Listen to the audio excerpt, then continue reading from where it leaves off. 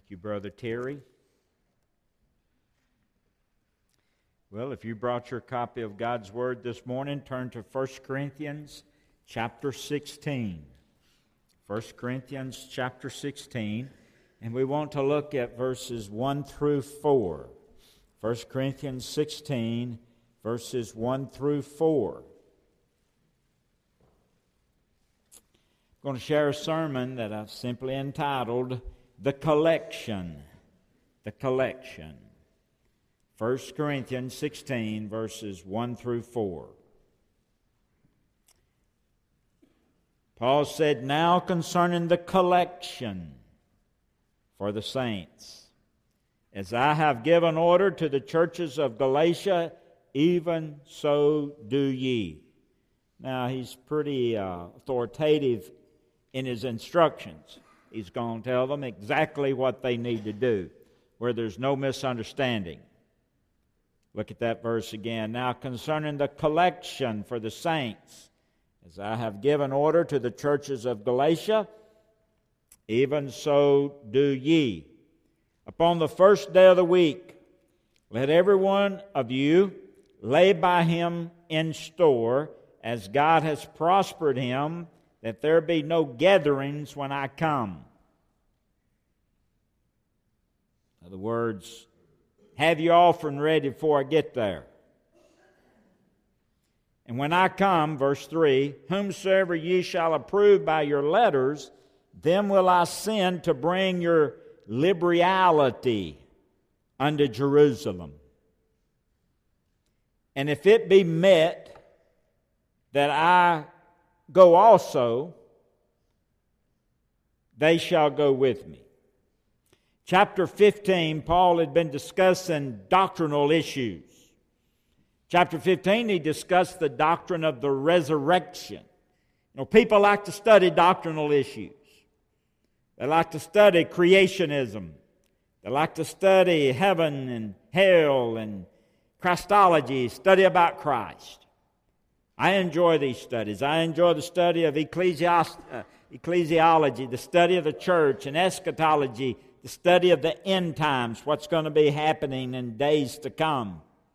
However, in 1 Corinthians 16, verses 1 through 4, he changes from a doctrinal message to just some practical information.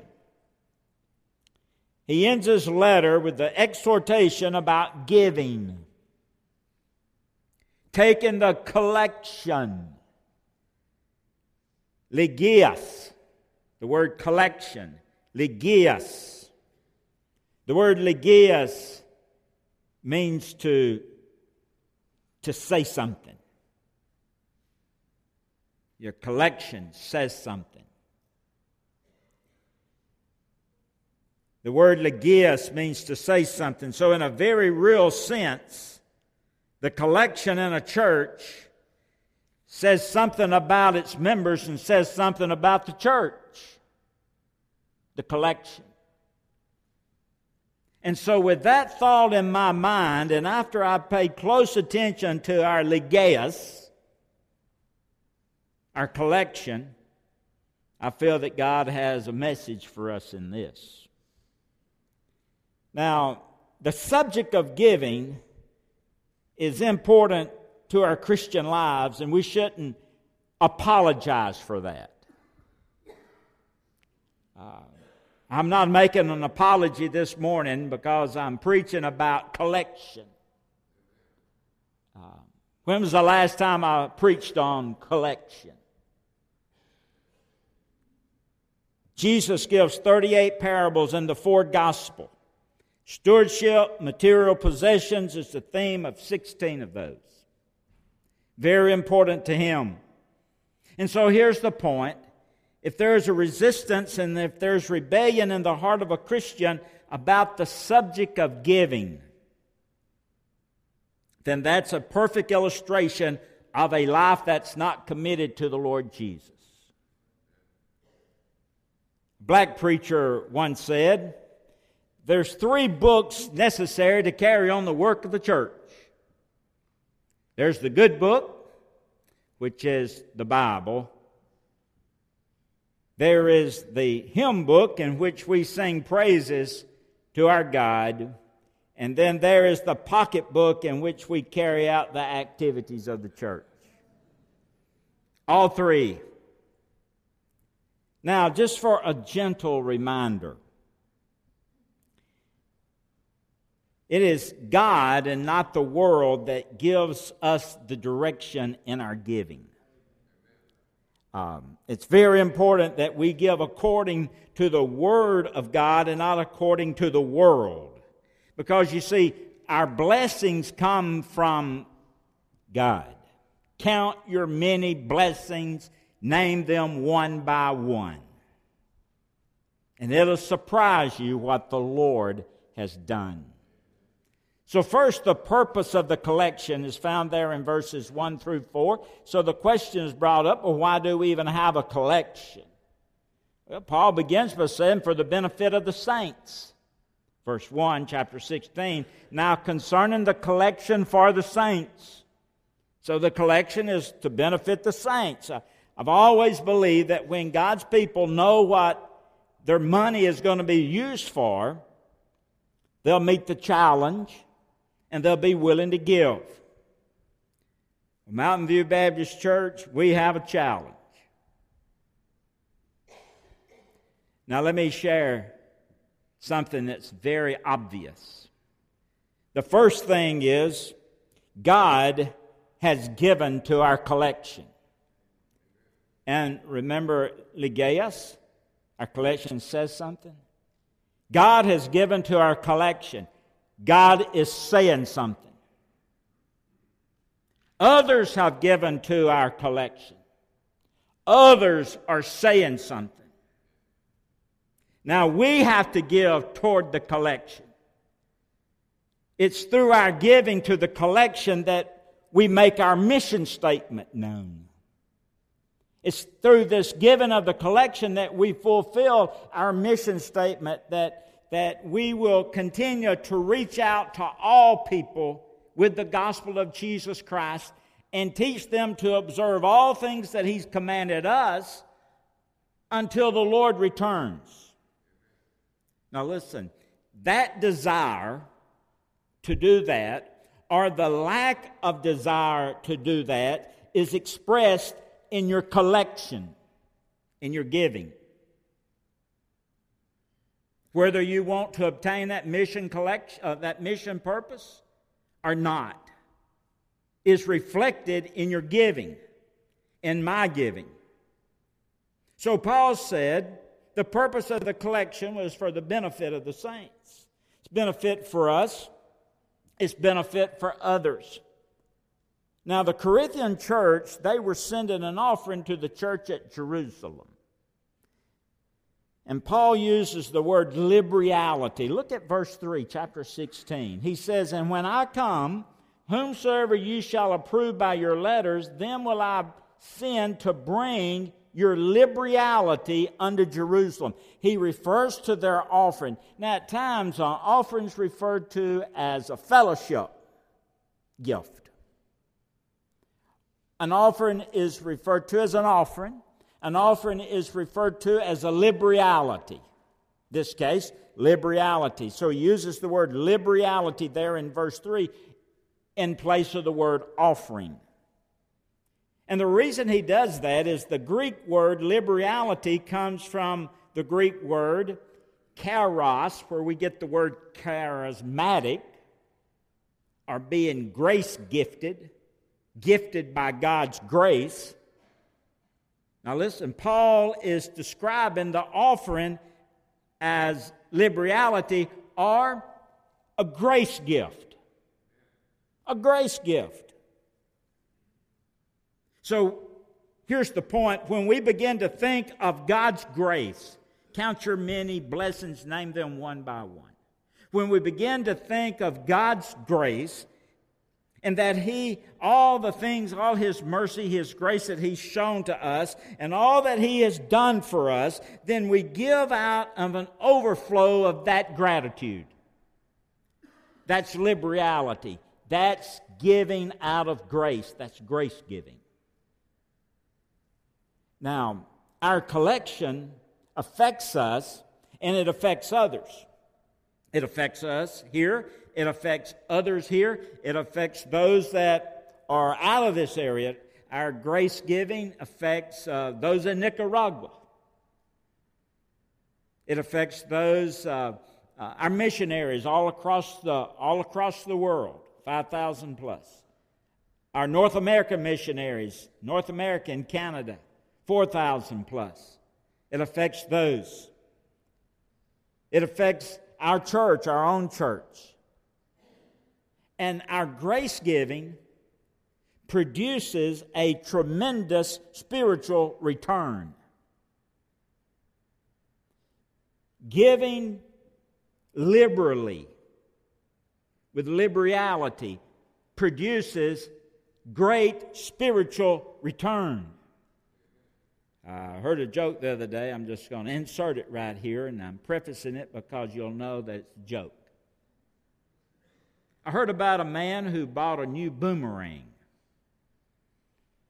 and he killed himself trying to throw it away. I thought that was pretty good.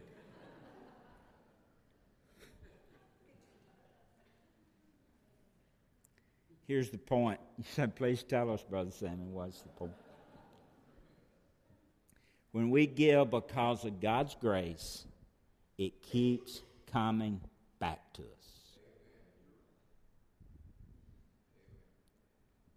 So God wants us to be that kind of Christian, given out of grace. He wants us to be that kind of church, given out of grace, because He assures us that when we give this way, that it keeps coming back to us.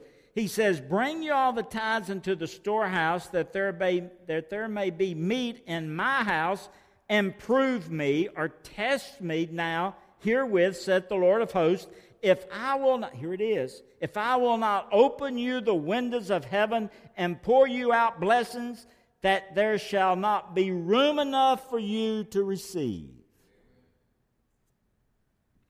My goodness. That's what happens when a Christian and a church practices liberality.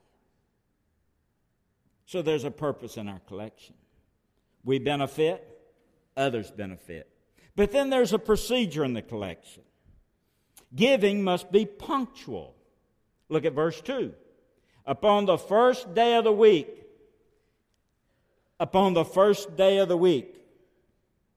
Now, in the Old Testament, the Jews worshipped on the Sabbath. And they worshipped on the Sabbath to commemorate God's act of creation. God created everything, and then He rested on the Sabbath day. The Jews maintained that day, rested, celebrated God's creation, worshipped on that day. However, born-again Christians worship on the 8th day, the day of beginning again, to commemorate the resurrection. And someone explained it this way. Rachel, I just take their word for it. Someone explained it as, it's just like how the 8th note on the musical scale is. The beginning of another scale. The 8th day is the day of resurrection.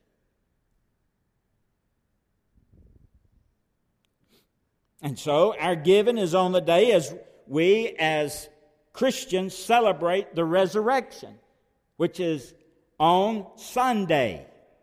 Which means that, Brother Terry, we can sing He lives every Sunday if we want to, and we don't have to wait just to Easter to sing it.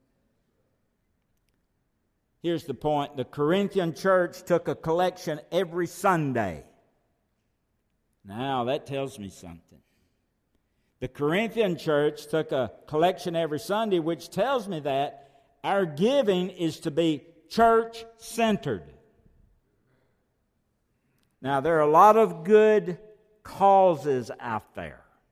There's a lot of great ministries out there, a lot of good missions out there, a lot of good ministries out there. But the greatest place to present your financial gift to God is in and to the local church. 1 Corinthians 16. Now, when we come together to worship God, we come because we love Him. And because we love Him, we want to have something tangible in our hands to express our love. So we bring our offering to Him. You see, our offering time is not a time of intermission. It's a time in which we've worshiped in our singing, and now we're about to worship in our giving. It's a worship time. It's something to be done with thought and with prayer. It's not something to be thrown into just a wicker basket as it comes by and you dig around trying to find something in your wallet or your purse to throw in to keep from being embarrassed. But it's a worship time. It's a time that you worship God, something tangible in your hands to express the love that you have for God. Someone said this. He says, we can give without love, but we cannot love without giving. If you really, really love God, you'll offer to God. So the procedure in our giving must be punctual, must be personal. Look at verse 2. Upon the first day of the week, it's punctual. Let every one of you. My goodness. What does that mean? Let every one of you. Oh, the deacons. A preacher. And them included. Teachers. Everyone means every one. Let every one of you. You believe that's speaking about you?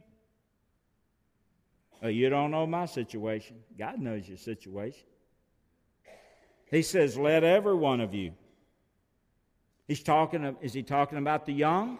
Yes. Is he talking about the old? Is he talking about the rich? Is he talking about the poor?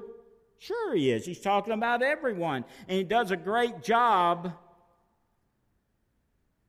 bringing about an illustration. Mark chapter 12. You don't have to turn. Mark chapter 12, verse 42 is about the widow who only has 2 mites, so you have the poor on this extreme.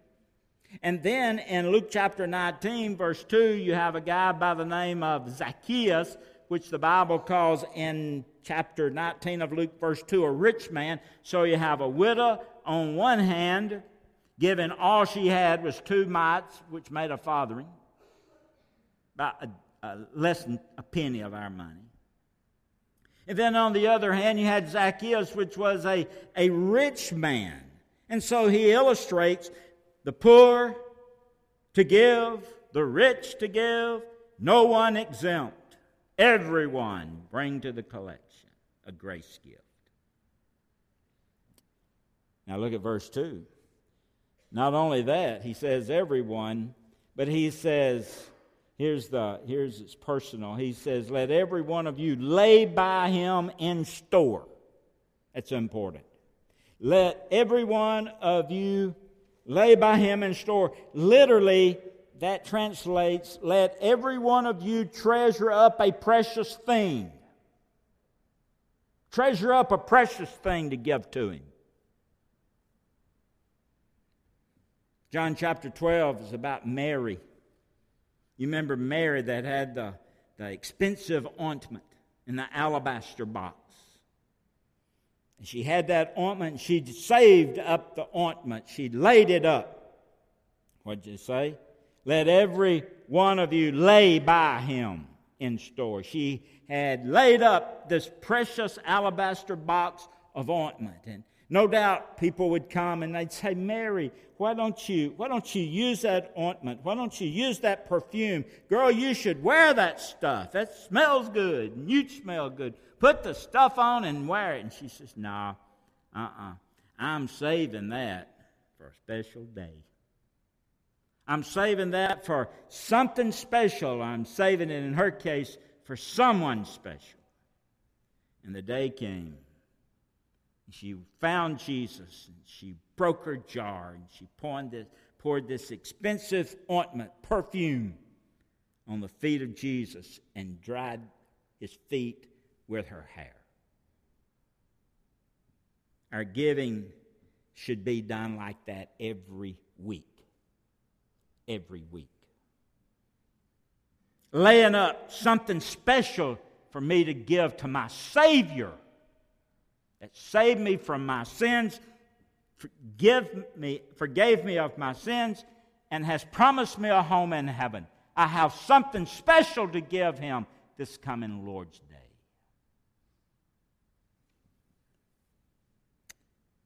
The question is, are you giving God something special or just the leftovers?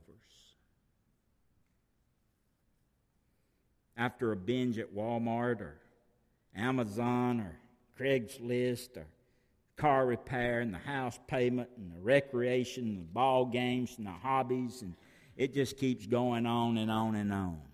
Let me make a biblical suggestion to you. Rather than treating God like another expense, why don't you just view it as a personal gift to God Almighty, regardless of the amount? Because, listen, if you're not careful, you're just going to scribble out a check without a thought or a prayer given to it. Have a family meeting. Call the kids together. Or call the spouse together. And say, listen, today we're going to give according to the way that God has prospered us. That's what he says. Give as you've been prospered. And we're going to give as God has prospered us. So what's God done for us this week in our health? What's God done for us as our home or on our job or our clothes or our car or our boat or our camper, and the list goes on. What has God done for us this week? And then pray and thank him for it and give out of that kind of love to him. There's a procedure. Must be punctual. Must be personal. Must be proportional. Look at verse 2. Lay by him in store, as God has prospered him, that there should be no gatherings when I come. Paul said, listen, God didn't say how much we should give. Now, in the Old Testament, the Jew gave 10%. They gave a tithe. And I feel like that's what God requires us to give. The beginning, the starting, the tithe, 10%. And then we give additional offerings. But the average Jew started at the tithe, and with all the other offerings that the Jew gave to the church, it totaled up about 30%. And it seems to me that as a Christian under grace, we should not give less than 10%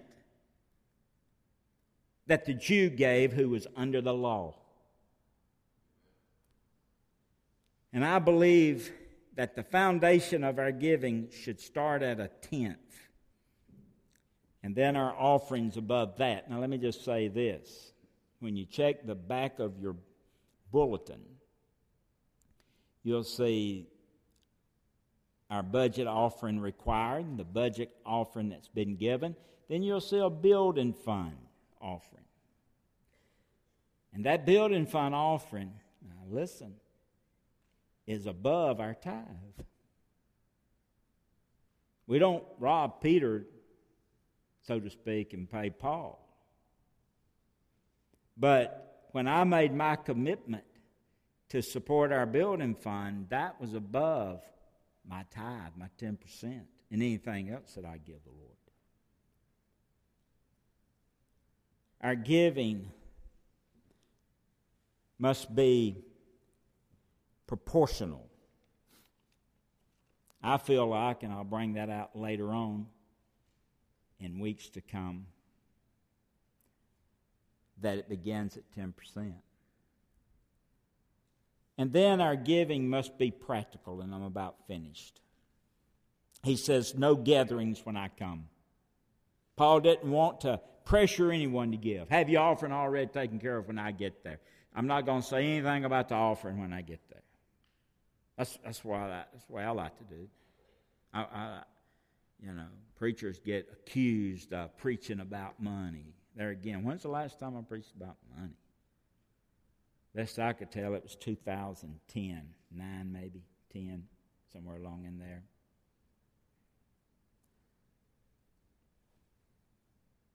So real giving is in proportion to our blessings and not because someone makes an emotional appeal about it. Paul said, have it ready when I get there. So this morning, remember the collection, the logios, says something about us individually and as a church. The purpose, the collection is for the benefit of the saints, benefit of others. The procedure, it's punctual, personal, it's practical. And let me close with this. Just swept me off my feet. There was this man complaining to the church member. One church member complaining to another church member. That it just costs too much to operate the church. It just costs too much to maintain. And this is what the man replied. He said, at one time we had a little boy around our house. And when he was born, he started costing us. Cost us at the hospital. Then he cost us formula. Then he cost us baby food. Then he began to grow. And he cost us clothes. And he cost us toys. He cost us food. And then one day he cost us a little puppy. And then he went off to college. And he started dating more. And the college cost us a tuition. And then we assisted him some with the dating. Kindly cost us a small fortune. But however, in his senior year, he died. But do you know, after the funeral, he hasn't cost us one penny. And his friend just paused for a moment. And he said, it seems to me that as long as a church has life, it's going to cost money.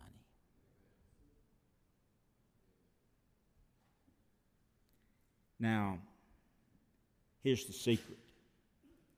If you've really given Jesus your heart, if you've given him your heart,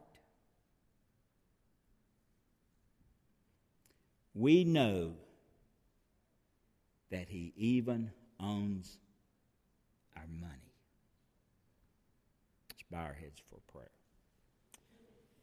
Heavenly Father, thank you for an opportunity we've had to open your words and to learn about the collection.